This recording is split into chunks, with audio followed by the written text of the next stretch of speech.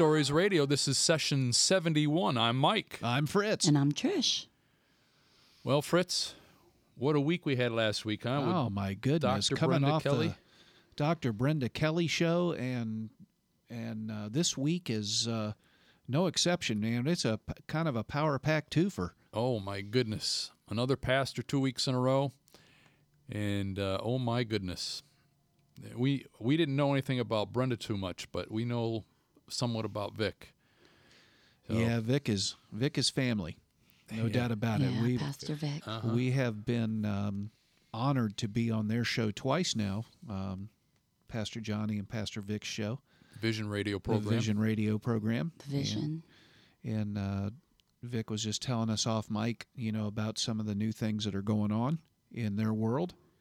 And we're excited. I'll let him speak to a bunch of that, but Praise Jesus. amen.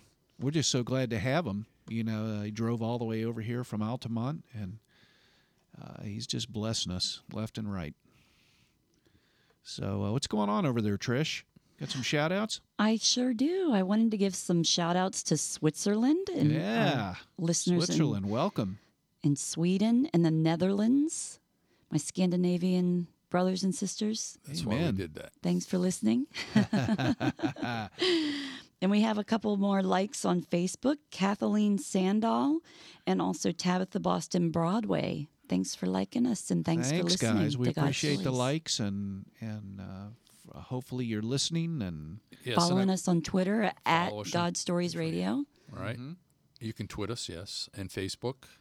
Mm-hmm. You can like us on Facebook. yes, you can. Facebook.com. We would love it. God Stories Yes. Radio. And I'd also ask to join us in prayer as we are asking God for a home for God Stories Radio. So please join us in that. Yes, searching for a new home. It's needed, and God knows it is needed. Yes, it's time. It is time. It is time. That it is. So, Fritz, how about introducing our special guest tonight? Man, I can't wait.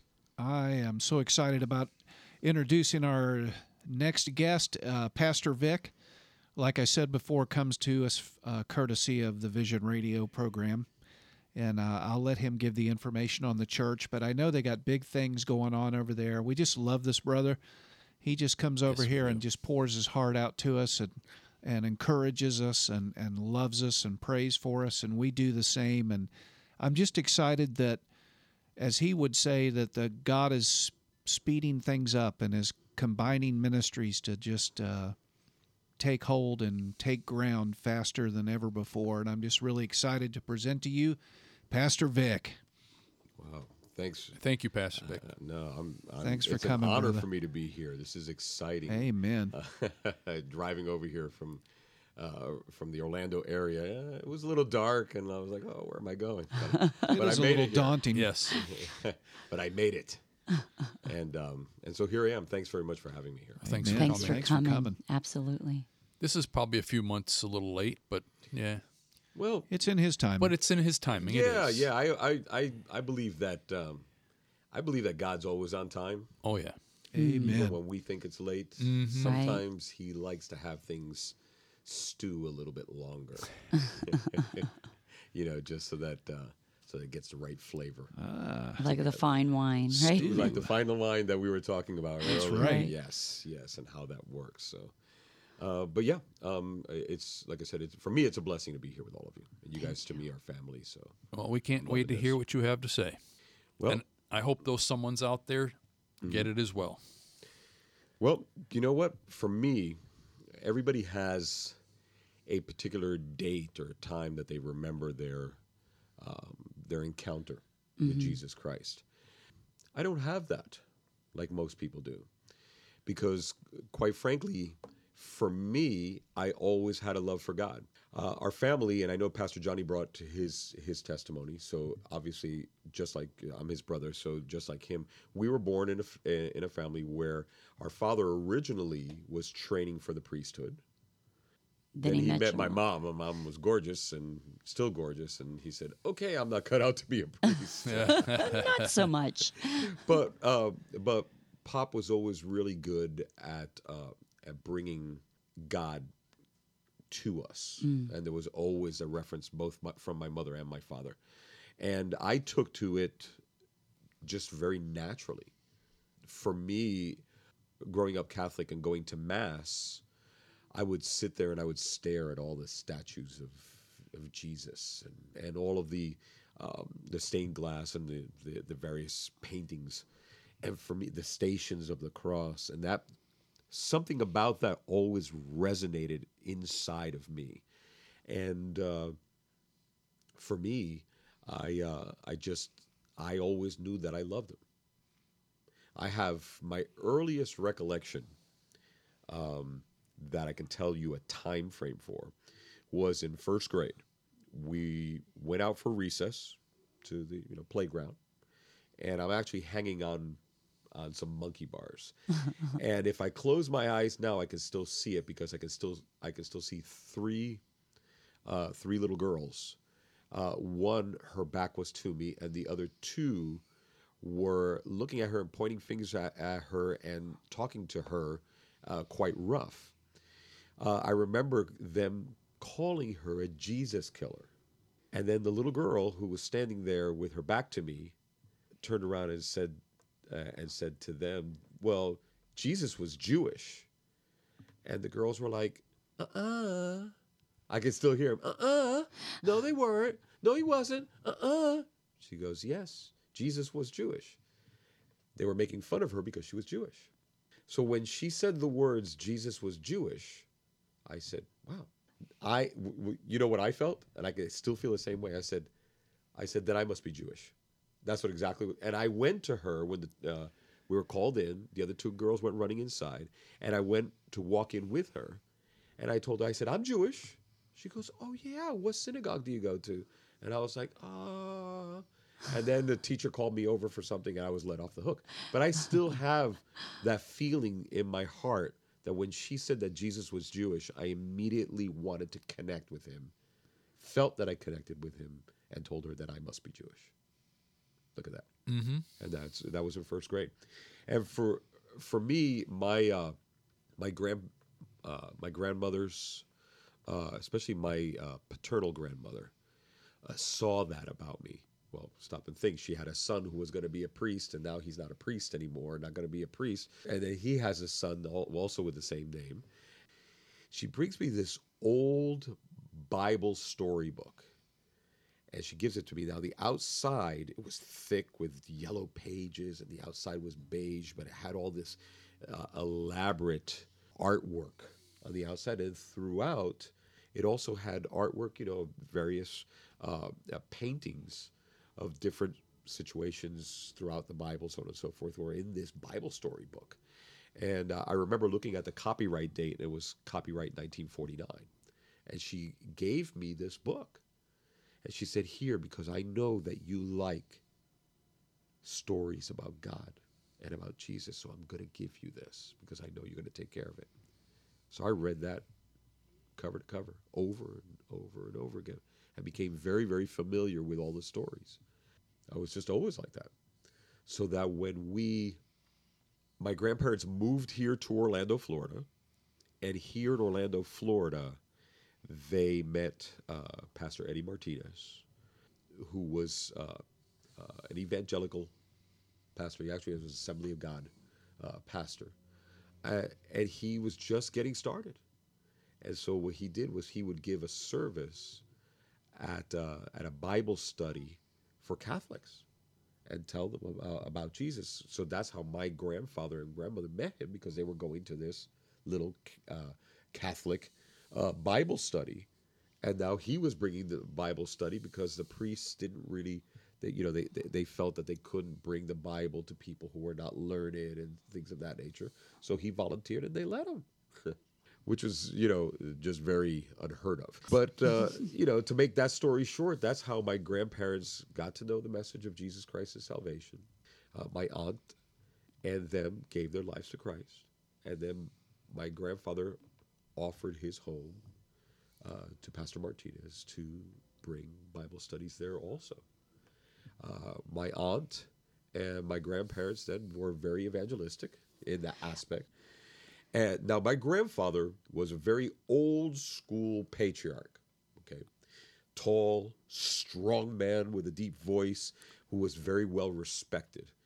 And so when he converted, okay, because that's the way it was looked at, when he converted, he's like, everybody has to convert.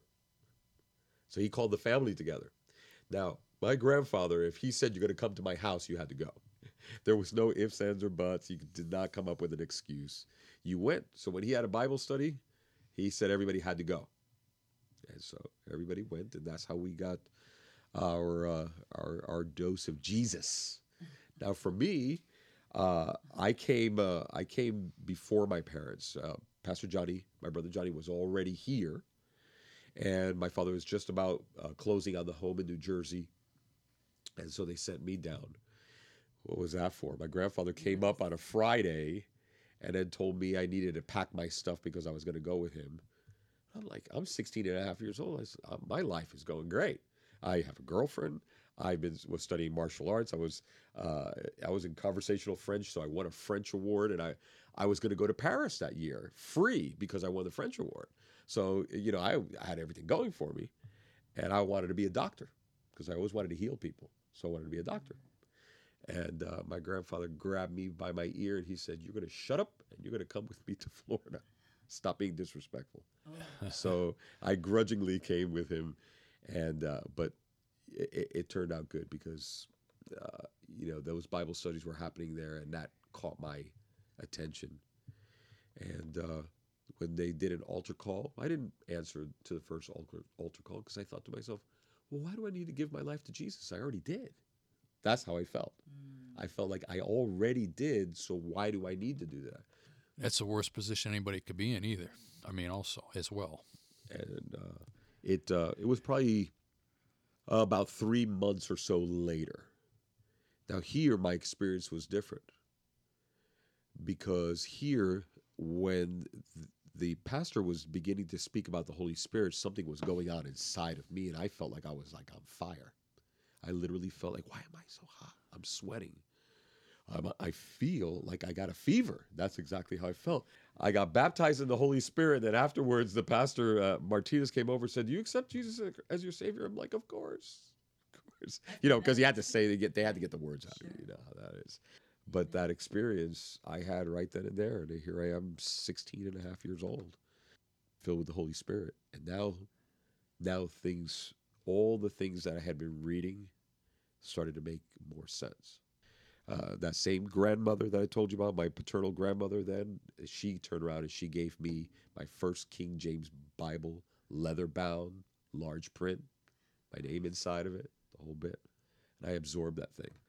But it's funny because I'm going through the Bible reading and I'm always questioning. Well, Lord, what do you mean by this? They're teaching me this, but something about that's not right. What about this? What about this? And I've always been that way. Clarity. Yeah, I always wanted him to clarify for me the things that men were telling me. So I naturally rejected what I felt in my spirit that wasn't exactly that way. Mm-hmm. And those things that were, I accepted them wholeheartedly. And I would love to tell you that, oh, there you go, I was such a saint after that. But, I was still a kid. I was still angry. I got married when I was 18 years old to my high school girlfriend. And that was an act of rebellion on my part, mm-hmm. And on her part, though, she really loved me. She wanted to get married, and God bless her. We got married, and then a few years later, we got divorced, and we were kids. We didn't get married because she was pregnant or anything of that nature. Quite frankly, she got pregnant on the exit of our marriage, and then we stuck around together a little bit longer, but it just didn't work out. But we got a beautiful son out of the whole deal. Funny story. All my life, the moment I heard the name Joshua, and I think I was about 13 years old when I first really heard that name, I said, I'm going to name my son Joshua. Now, I come from a family. My grandfather's name is Victor. My father's name is Victor. Of course, my name's Victor. Well, now I have my own son, my firstborn. So I named him Joshua Victor Diaz, and his name is Joshua. And I found out what it meant, Jehovah saves. And it's kind of funny because if you break everything down, Check this out. I did an extensive study of my last name. I wanted to find out where did my family come from. And so through that, it was years of it. And I came to, I got all the way through. And the name Diaz, specifically also with a Z, is that we're Sephardic Jews. And so the name Diaz, the Hebrew equivalent of the name Diaz, is son of Judah. That's what it means. The Hebrew equivalent of that last name is son of Judah. I named him Joshua. Jehovah saves. His middle name is Victor, which is the conqueror. That's what the name means. Mm-hmm. And then Diaz, the Hebrew version of it, is son of Judah. So his name is Jehovah saves, the conqueror, son of Judah. That's from God. Mm-hmm. Yeah. And he's very powerful. He actually received the baptism of the Holy Spirit at 13 years of age, talking with some, he was going to one of the local Christian schools. Actually, it was a faith assembly. And him and other kids in his class were all outside. There was a group of them. There were about 12 of them or so. And they were in a tree, under a tree in the back during break. And somebody started talking about the Holy Spirit. So from there, they all got into a discussion. Do you know that the Holy Spirit fell upon each and every one of them without any adults there to bring it on? The adults found them all standing out there, crying, speaking in tongues, every single one of them at 13. So needless to say, the Holy Spirit has been very, very influential in my life. And even during my time through my 20s, just to go figure out, hey, where am I supposed to be in this world? I left here and went up to North Carolina for a while. And from there, went up the Eastern Seaboard, ended up in Pennsylvania. We had me, my wife, and 7 children. My youngest son, Isaac, was just born, got out of the hospital. She came home, and she already knew what was going on. I had been out of work for a long time, could not for the life of me find any kind of work. Well, we did not know where we were going to go. But you know what? God is, he's always good. He's always faithful. What ended up happening is that we were able to get a U-Haul. Somebody got a U-Haul for us. We packed all of our things in a U-Haul. We went and stayed at a church for a week. And a family opened up their home to us. And they took their 4-bedroom, 2-bath, split-plan home. And they moved themselves over to one side of the house and left the other side of the house for us to live there with them. And for 9 of us with a newborn. But amazing family. We're still friends till today. They're Messianic Jews. So for me, it was a wonderful experience because I'm like, ooh, Torah, and I'm a chameleon. So if I'll be whoever. If there was no pork or none of this, no problem. For me, that was not a big deal. So okay, so we're not going to church on Sunday. We're going to go to synagogue on Saturday. Not a problem. I don't have a problem with that at all. But 6 weeks later, we recuperated in 6 weeks, found a job, found a home, and moved in and went about our business. But you look at those circumstances, okay, and people say, oh my God, what a terrible break, what an awful thing to go through. But we have a very thriving homeless feeding ministry now today. And so as I was telling you where we were before we started recording, that I like to go to the laundromat at nighttime, and I now that it's cold, I run into homeless people all the time. So we stop and we talk, and I've given people some change, and I've brought them food, and we just sit and talk about Jesus. But not the religious, let me go ahead and set this whole thing up for salvation thing. Because I run into people who are like, yeah, I did give my life to Jesus, but I had this happen or that. Well, he's not mad at you. He never left you. And even though you're in the situation that you're in, he's still there. People feel sometimes like God pulls away from them. But he doesn't do that. It's the other way around. Yeah. And the thing about it is we run, but we never run away from God. Because you know what he does? He runs right behind us. He'll stay quiet, but he'll run right behind us. And we're running away. We think we're running away from him. And he doesn't leave you. He doesn't. That's how much he loves you. So you made a profession of faith to Jesus, and then you say, well, all this Jesus stuff is junk, and I don't want to have anything to do with church and a bunch of hypocrites. I'm going to go out and drink and do drugs and get together with women and just, do all kind of stuff I'm not supposed to. You do that, and you think you're running away from God, and the whole time he's there right with you. And the thing is it's even more than that. He still engages you during those times. I don't want to say no, but the fact is because he knows where we end up, then what he does is he makes ways to encourage us through that situation. He does. If you gave your life to God, he never leaves you. He says it. He says, I will never leave you and I will never forsake you. That's why that whole thing of, you're breaking the heart of God. God's tougher than that. So he knows you. And we think sometimes in human terms, right? But God instead looks at us and says, I have a plan for you. And even though right now you're angry at me, it's okay. I'm strong enough. But I'm not letting go of you because I have a plan for your life. So I will never leave you nor forsake you. Never. For God, never is never. Never is never. So people look at it in terms of, I walked away from God. But he doesn't go away that easily. I know. Right, I've had times that I say, okay, God, I'm mad at you. I'm done. No more God stuff. I'm going to go forward and live my own life. Now I realize he didn't leave. So during my wild 20s and stuff like that, all the stuff I did, he was there whispering in my ear, hey, still love you. Praise God. I'm telling you now because you were too drunk to hear it last night, and it's that way.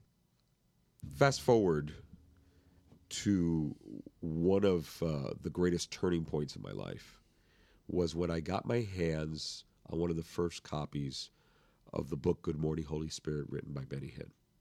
And I got a hold of that book, and at that particular time, I was looking for what direction do I go from here, Lord? I was working in our church. I knew I needed a minister, but all the positions were all taken. So I served in however way I could serve, even being an usher or whatever. But I knew that there was a breakthrough for me. So I got that book and I began to read that book. I felt in my spirit that I needed to take some time out to fast and pray. I've had some really incredible friends that are great men and women of God. So Edwin and Celi Santiago were were evangelists at that time and very close to my parents. And they were helping us in our church at that time, evangelizing, things of that nature. And I became very close with them. They said, listen, if you want to do that, here's what we'll do. We have a room in our home. We'll have you stay there and we'll help you with your first fast. And I'm going to do a 7-day fast. Sure enough, I went in and they gave me all the privacy that I needed. And so in this particular case, I'm like, you know what? I'm stuck and I want to go somewhere else. I want to go higher. There are deeper levels of knowing God, and I want to know them. In that week, I absorbed that whole book, Good Morning, Holy Spirit. And people can say whatever they want, Benny Hinn, controversy, so on and so forth, whatever you want to say, okay? But that was a turning point for me because I learned the intimacy with the Holy Spirit. I learned to have an intimate relationship with the Holy Spirit. And there were amazing revelations. Some of the things that I've shared with you before we started recording came from that period of time where God revealed himself. Because I'm like, I want you to reveal, Holy Spirit, reveal Jesus to me. Reveal the Father to me because I want to know. And the word says that if we ask, he's faithful, and we will receive. He wants us to know him. He wants us to know who he is, what he's about, how he thinks, and how he moves. Why wouldn't he? My earthly father wanted me to know him. So why wouldn't my heavenly Father want me to know him? See? So Benny Hinn, and in that time period, shortly after I got to meet Benny Hinn, I worked at a locale that his mother and his wife went there. They were regular customers, and I got to meet him, and I got to meet his brother Sammy, and me and Sammy became very, very close. It changed a lot of things for me. And then in our church, our youth pastor at the time, Pastor Frankie Picon, I'll go ahead and mention him because he's a very good friend of mine, a very, very strong man of God. But at that time, Frankie fit at that time a particular mode. It was very, I don't want to use words like legalistic, so on and so forth. It was more like he was very, very strict about this is just like this, and he created Jesus in somewhat of a box, and that's okay. And I can say all of that now because he's free of that. Man, that man is really powerful now. But you know what? He did have a wonderful zeal for God. But in our church, him and I were on the two different spectrums. My hair was long. I had earrings, had some muscles, wore jeans all the time, listened to rock music, and praise God. Okay. And he was, in the Navy, very conservative, nice, beautiful family, nice, beautiful wife, and brought a much more conservative viewpoint to our youth. He got a job in the Navy, and he needed to move away. And so, reluctantly, but he needed to do what he needed to do. He resigned that position, and the church needed now a youth pastor. A couple of people were named. It was a very, very short list. And I was not the popular decision.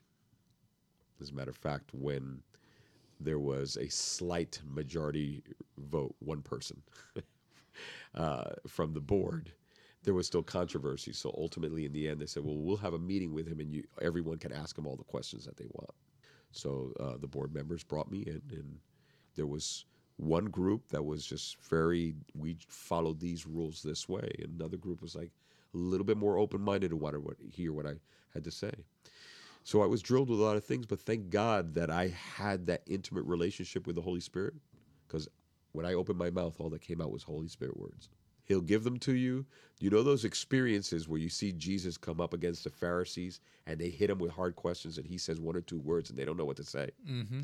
Well, I had those kind of moments. From there, I went, now it was official. I'm the youth pastor. And I went to the Holy Spirit and I said, Lord, now I need you to show me, what do you want me to do? I don't have a clue, but I know you have a plan. You put me here and you know how I am. So I went to sleep. When I woke up the next morning, I grabbed a notebook because my brain was flooded. And I put together a boot camp. It was a 6-week boot camp. And I came up with a contract. This is all the Holy Spirit. A contract for each one of the youth to read and sign, and have their parents read and sign also. And what we were going to do was this intensive 3 times a week for 6 weeks training on the basic principles of the Bible we were going to cover. Jesus Christ, Holy Spirit, speaking in tongues, miracles, do we lose our salvation? All of those. We were covering stuff that was heavy duty for young people.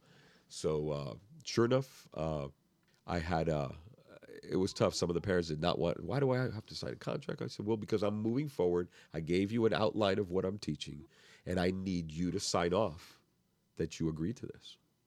It's just the right thing to do. Sure enough, they did. Some parents did not. Those parents who did not ultimately ended up leaving our church. And when I first got started, the very first meeting, there was like 12 kids. And then we had a couple others join in after that, and a few others. And before you know it, we had like 20 some odd from our church. One of the things that we covered, I'll give you an example, was the whole issue of salvation and how that worked. And it actually caused a little bit of a heated discussion among the youth there. When I say youth, I had people who were like 23, 24, and the youngest was... the youngest was 10. I let her in because her sisters were there, and she wanted to be part of it. She was kind of mature enough, so she was in there also. Now, everybody had an opinion of it, so I let everybody speak. The Holy Spirit said, go stand by that light switch. So I said, sure. I stood by the light switch. I said, okay, let me see if I can illustrate this for you guys, all right? So you hear the message of Jesus Christ as salvation, and you accept. I shut off the lights. And he said, and you accept Jesus, right? And they're like, yeah. So I flipped the light on.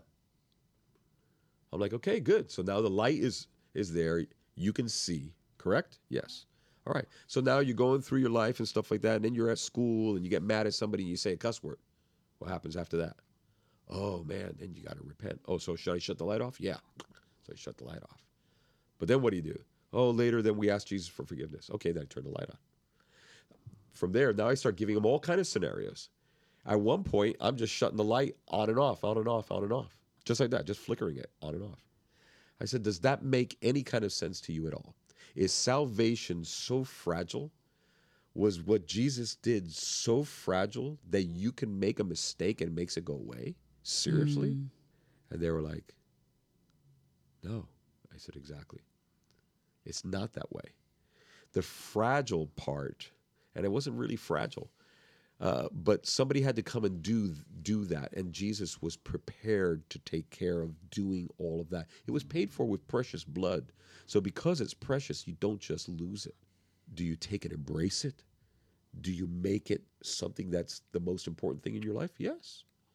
Do you make it first and foremost in your life? Absolutely. But it's not so fragile that it will break. It's not. What Jesus did cannot be broken. It cannot be undone. Salvation is already here for the whole world. Mm-hmm. The whole world has salvation. They have to accept it. There you go. And once you accept it, he doesn't go away that easy. No. He doesn't let go of his. It was so powerful that it transcended everything. Everything. And if you're there at the sound of my voice and you're saying, well, but you don't know what I did, Pastor, I don't need to know. God does. And I'm telling you, if you gave your life to him, he's never left your side. Amen. He is not angry at you at all. Just turn around. Just open your mouth and tell him. And just let it go. Just let it go. So if it's some kind of thing, whether it's drugs or alcoholism or whatever, if that's something that keeps making you trip up, then look for ways to get that out of your life. Because I'm not telling you that that's going to keep you from being saved, but it's going to keep you from being as fruitful as you can be in your life. Then find a way to let go of that. Go to the Word. Stay in the Word, because the Word will renew your mind. That's what you need to do. But he has not left your side, and he still loves you. So in Jesus' name, I speak to whatever spirit is telling you the contrary. I bind that spirit and I cast it out now in Jesus' name. You have no place in that person's life. Listen, it's simple. Just tell God. Just speak to him like you did, like I can hear you say. And just, if you need to cry, cry, whatever. God doesn't need the tears. He's just there letting you know he still loves you and he's not angry at you. Amen. And what you were saying, it brought to mind John 10:28 and 29. It says, I give them eternal life, and they shall never perish. No one will snatch them out of my hand. My Father who has given them to me is greater than all. No one can snatch them out of my Father's hand. There you go. Look at that. How did that scripture escape the people who think that you could just lose it? It's not. His mighty hand. You're held by his mighty hand. Mm. Now tell me who can break that. Oh, but brother, you don't know how powerful the devil is. No. Is he a powerful being when you compare him, if you want to try to compare humanity, right? A human being to a spiritual being? Of course, in that aspect. But you're trying to tell me that he's more powerful than God? No. Mm-hmm. As a matter of fact, what Jesus did on the cross is that he overcame death. So death has no power over him. And subsequently, death has no power over us. And what's stronger, if you're going to think of in the spirit realm versus the physical realm, what's more powerful than death? Because that's the end of everything, correct? Yeah. Well, for us, yes. It's always the beginning of something else. But for us, we walk always in life, all the time. Pastor Johnny brings up a lot, Proverbs 18:21, about the power of life and death is in our tongue. Look at what God did in Genesis, right? He spoke everything into existence. Look at what Jesus did in his ministry. Everything he spoke it. How about the tree, the fig tree, that he went over to it? He said, "Oh, you don't have any fruit. I curse you. You'll never bring fruit again." Mm-hmm. And he left. The next day, his disciples marveled because it was withered all the way down to the root. Now, there's something very, very interesting about that particular passage. It takes us again back to Eden. Stop and think about it for a moment. Jesus stops and sees this tree, this fig tree. And that fig tree was not bringing any fruit. And Jesus, before he went to the cross, already told that tree that it will never bring fruit again. And in essence, he was already speaking to the tree of the knowledge of good and evil, that it will never bring fruit again because of what he was going to do. Pretty powerful stuff. Right. And when you were talking about Satan and evil and everything else, again brought up a verse to mind, James 4:7, submit yourselves then to God, resist the devil, and he will flee from you. Yes. But everyone jumps into the resist. They don't put that first part of it. Submit yourselves then to God, resist the devil, and he will flee from you. And then verse 8, come near to God, and he will come near to you. That's all together. The submitting part is really, really simple. That's where you just, that actually is an act of, you know what, God? I'm just going to drop myself in your hands. That's what it is. Everyone wants to, submit. You take those words. My son studies jiu-jitsu, okay? I've gone to some jiu-jitsu classes myself, and the whole thing of submission is to get somebody in a position where they can't do anything, so they tap to get out, okay? So sometimes people look at that like, I have to submit. God's grabbing me, and he's looking to pull me into an arm bar, and I gotta submit. I'm going to tap out so that God will be in charge. But he's not manhandling us. In that word there, submit, he's just really just saying, hey, just drop yourself in my arms. Relax in me. And now, because of that, then you can resist the devil. And you know what? When we resist him, he has to flee. That's what it says. Yeah, because within that act of submission, what happens is that what bubbles up from inside of us is the power that we have. See, the Holy Spirit comes upon us, and now we have power. We have the same power that Jesus did. And I'm going to say that because out of Jesus' own mouth, he said it himself, that we would do greater things than him because of the fact that he was going to the Father. Because it was still limited, he was still here. But he knew, go to the cross, reset salvation for everybody. So it's done. Just have to accept it. Go to the tomb. Keys of death are his. He's overcome death. Death doesn't have any power over us anymore. And he goes to the right hand of the Father. And what does he do? He sits. And we're seated in heavenly places with him at the right hand of the Father. So what happens is here's the Father, and there's one big old chair.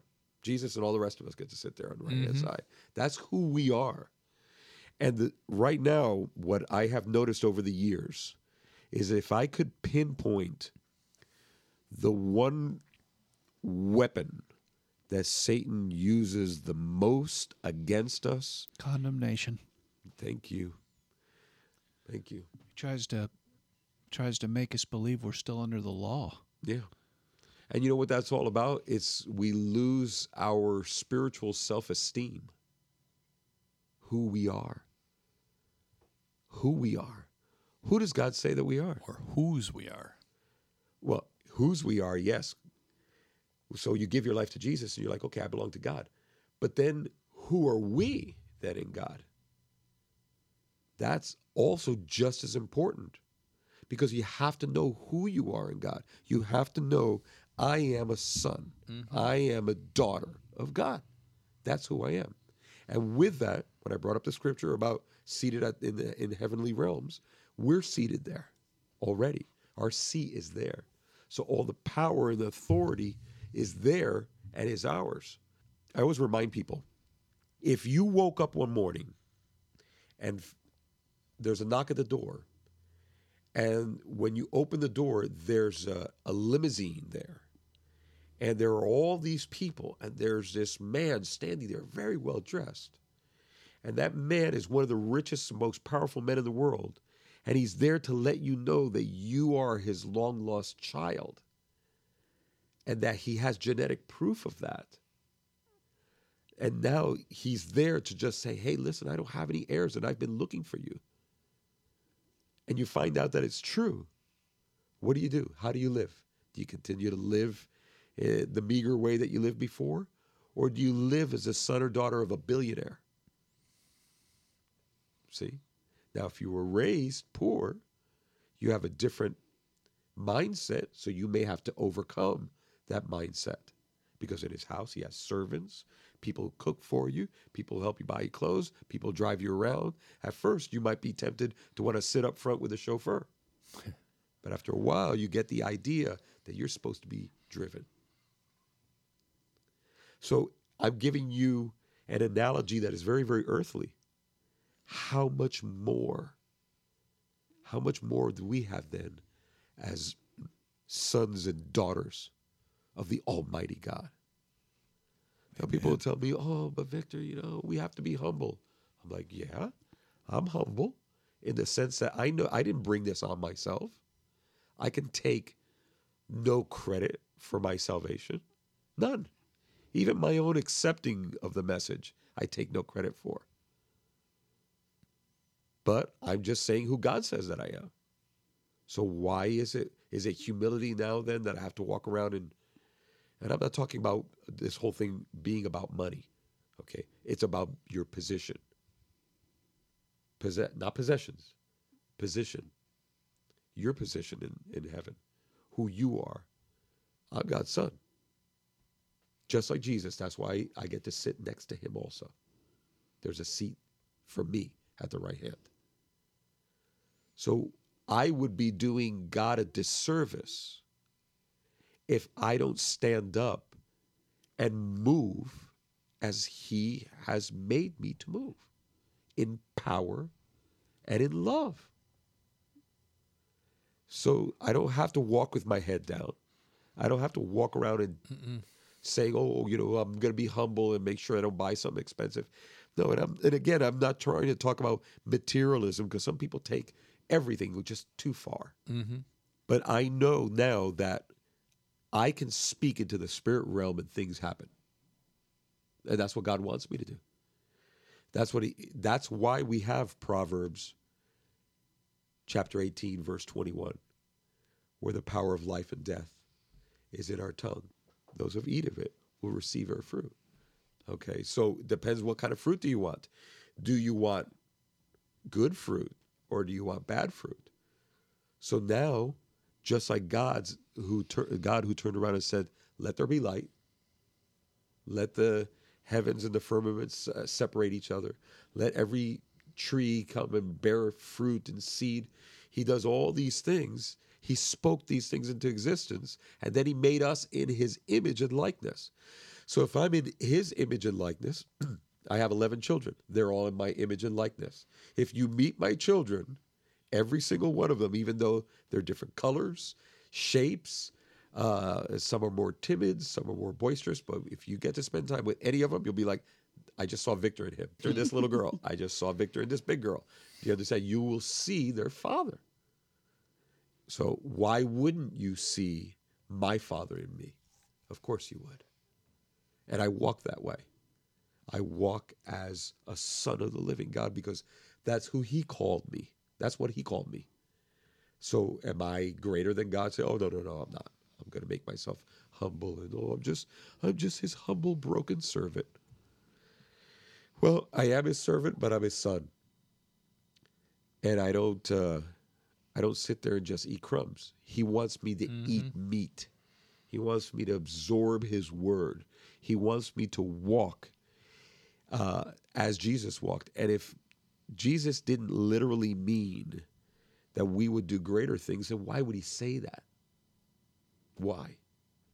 Well, it made sense. Jesus said, hey, because right now you got me and I'm here physically. I need to go so I can send the comforter. Now you're going to be filled with the same power I have. Now you can do greater things. And even for us, that resonates to our generation. Because obviously, look at, we're on the radio. Right now we're reaching way more people than Jesus did in his ministry. Aren't we? 44 countries. See? We're able to do those things now. Mm-hmm. So we are doing greater things. But then with that, let's walk in power, people. You have the power to heal. You have the power to deliver. We have that power. Why wouldn't we? Why wouldn't he give us that power? Why do we have the Holy Spirit? For what if we're not to exercise that? So I speak to things, and I tell them that they're not going to be that way. My kids are funny because I was driving with my son, Alex. He had a jiu-jitsu tournament to go to. So we had to go to Tampa for this tournament. And my other son, Antonio, came with us. And as we were leaving Orlando, we ran into a very, very nasty storm. I mean, the sky was black, dark. It was raining sideways, lightning like crazy, wind. And he was getting scared. Oh. He said, Daddy, can you do something about this storm? And I said, Antonio, you can put up with the storm because we still need rain. We've gone a few days without rain. Oh, I know, but I'm scared. I said, okay, here's what I'm going to do. We're going to do a compromise. We still need rain. So I'm going to speak to the storm, but I'm going to speak just for it to die down. But I'm not going to tell it to go away because we really need the rain. Will that do? He goes, okay. So I stopped. I looked in the sky. I spoke to it, to the storm, and told it to die down and to let a little bit of light come through, but to just give us quiet rain and no lightning or thunder because it was scaring my son. And I spoke to it. And 10 seconds later, that's exactly what happened. Sun peeked out, still raining. All the dark clouds are gone, but we're getting plenty of rain. My son's looking at me. He goes, wow, you can stop storms. I'm like, yeah, I speak to them. That's not the first time that I've done that. Mm-hmm. And I've been exercising that and several other things. You need to exercise it. Exercise your authority that you have over illnesses, diseases, over all kind of things in our life. You speak to finances and tell them that they're going to line up. And one of the things that when we talk to finances to people, it's like, okay, good, you can speak finances, but do you know how to handle finances? And a lot of people don't know. They're not good money managers. So it's like, okay, here's what we're going to do. For you to be prosperous money-wise, you need to know how to handle money, right? You need to know the discipline of how to handle money properly. Because you know why we get money? We get money so that we can bring the gospel. That's really what it's for. As an added benefit, that we get to enjoy a nice house and a car and things of that nature. But the reality of it is what finances are for is to move that gospel. That's what it's for. So we can reach everybody else. Yes. And to help those who can't help themselves. Because Jesus even turned around and said, hey, the poor you always have with you. Right. Okay. And people don't stand up and do that. They want the government to do it. Well, you know what? It's not the government's job to do that. No. God blesses us so we can bless others. There you go. So it's our job. People. Yep. And stop and think about it. If every person would take one family or one person to help them, we would have beat this whole poverty thing. Now, I understand that some people have a poverty mentality, so maybe they're not going to be a CEO of a company, but you can help that person get a better understanding of who they are and help them to develop a better life. And who they can become. Exactly. That's our job to do. And that's one of the most powerful jobs that we can do, is to go out, help people. I hate to call it a slogan, but it kind of sort of has become that. Pastor Johnny and I are always telling people, hey, this is simple. Love God and love people. Love God Love people. Jesus said that. So for whoever says, oh, where did he say that? Well, when they challenged him, the Pharisees challenged him and wanted to catch him and trick him. They said, what was the greatest commandment? Jesus said, well, that's simple. I'm paraphrasing it in plain English. Love God with everything that you have. And then before they can say anything else. And the second one is just like it. That means it has the same importance. Right. Love your neighbor as you love yourself. And both equally important. So we live by love God, love people. If everyone would do that, we wouldn't have any more problems here. No. Not at all. Amen. Amen. Wow. Session 71. I just can't say anymore. It just keeps getting better and better. Yeah. If anyone out there has heard this message and you feel led to contact us to receive Jesus as your Lord and Savior, just send us an email. Send us a twit. Send us an email. We're at GodStoriesRadio@gmail.com. And then also on Twitter is @GodStoriesRadio. And Facebook is God Stories Radio. So there's many ways to reach out to us. We've had a couple of people in the last week reach out to us, and we will respond right away. So if you're moved, please contact us. We've had a couple people on Facebook, finally commenting about certain sessions. Right. Had a guy saw that one today. About session 66, and I thanked him for posting. So that really encourages us, and it does. Lets us know we're on the right track. I think I saw it was very simple. Wow. Number 66. Exactly. And we can see that the program is downloaded. We can see the 44 countries. We can see how many downloads in each country and so forth. But we don't get the feedback from the listeners always, so it's nice to throw us a bone every now and then. Right, it is. And as we've been saying right from the beginning, after a few months, we started to think, okay, you were getting all these people to download and listen to the things. Encourage us. Yes, we're trying to. Our mission statement is bringing hope, comfort, and encouragement through the power of the Christian testimony. Encourage us to just let us know. It's been our only agenda since we started, is to encourage you. So thanks again, Pastor Vic, for coming out tonight. Thank you. Oh, man, it's my pleasure. We really, really appreciate it. We missed you. Absolutely. Yeah, we love you, buddy. We love you, too. We love your brother, too. Yeah. If you're listening, Johnny, we love you, buddy, even though you didn't invite me to the wedding. Oh, I knew you were going to say that. I kept my mouth shut. I choose not to be offended. We saw that wedding band on Facebook. We so did. We're going to... Congratulations. We bust him in love, though. Yeah. We bust him in love, and we'll be showing up at a Denny's near you. But anyway, well, that about wraps it up for session 71. I'm Fritz. I'm Mike. And I'm Trish. God bless. God bless. Keep me in my time zone when my mind's gone and I'm flying home and I'm stressed out and I'm tempted to get that styrofoam and go pull it up, but you know what's up and you know that ain't gonna solve nothing. I mean, Lord forbid I might fall or something and I'm all or nothing, cause all I need is you to hold me down like bench straps at a psych ward. It's killing me, but you still with me when I fight hard. And you digging me when I'm egging you. Deal with me when my car's pulled. Could've dealt with me, but you fell for me before I fell for you. To keep me on that right path and the right math is you plus nothing's everything. You my everything, sing. You ain't gotta question my allegiance, cause the way you love me, I could never leave. I need you. By my side, thick and thin, highs and lows, don't let go. We gon' ride, we gon' win, don't know how, all I know. You, all I ever needed. You, all I ever needed. You, all I ever needed. You're all I ever needed. How did I fall in this? No condition that get a mention, but you offer this unconditional love. I swear I sell it all for this. Trying to keep it together, forget my awkwardness. But often it's just you and me off in this valley of shadows, and I know they trying to pick me off in this, but all I need is you. It's funny just how off I get when I ain't riding with you. No adjectives for your awesomeness. They burning one for that burnout. This life done got them all turned out. Took time out to put time in, so I turn to you when I want out. Need is you. You slow me down cause you know me now. With my phony smile and I'm acting like it's all copacetic. It's so pathetic, so juvenile. You know what you do?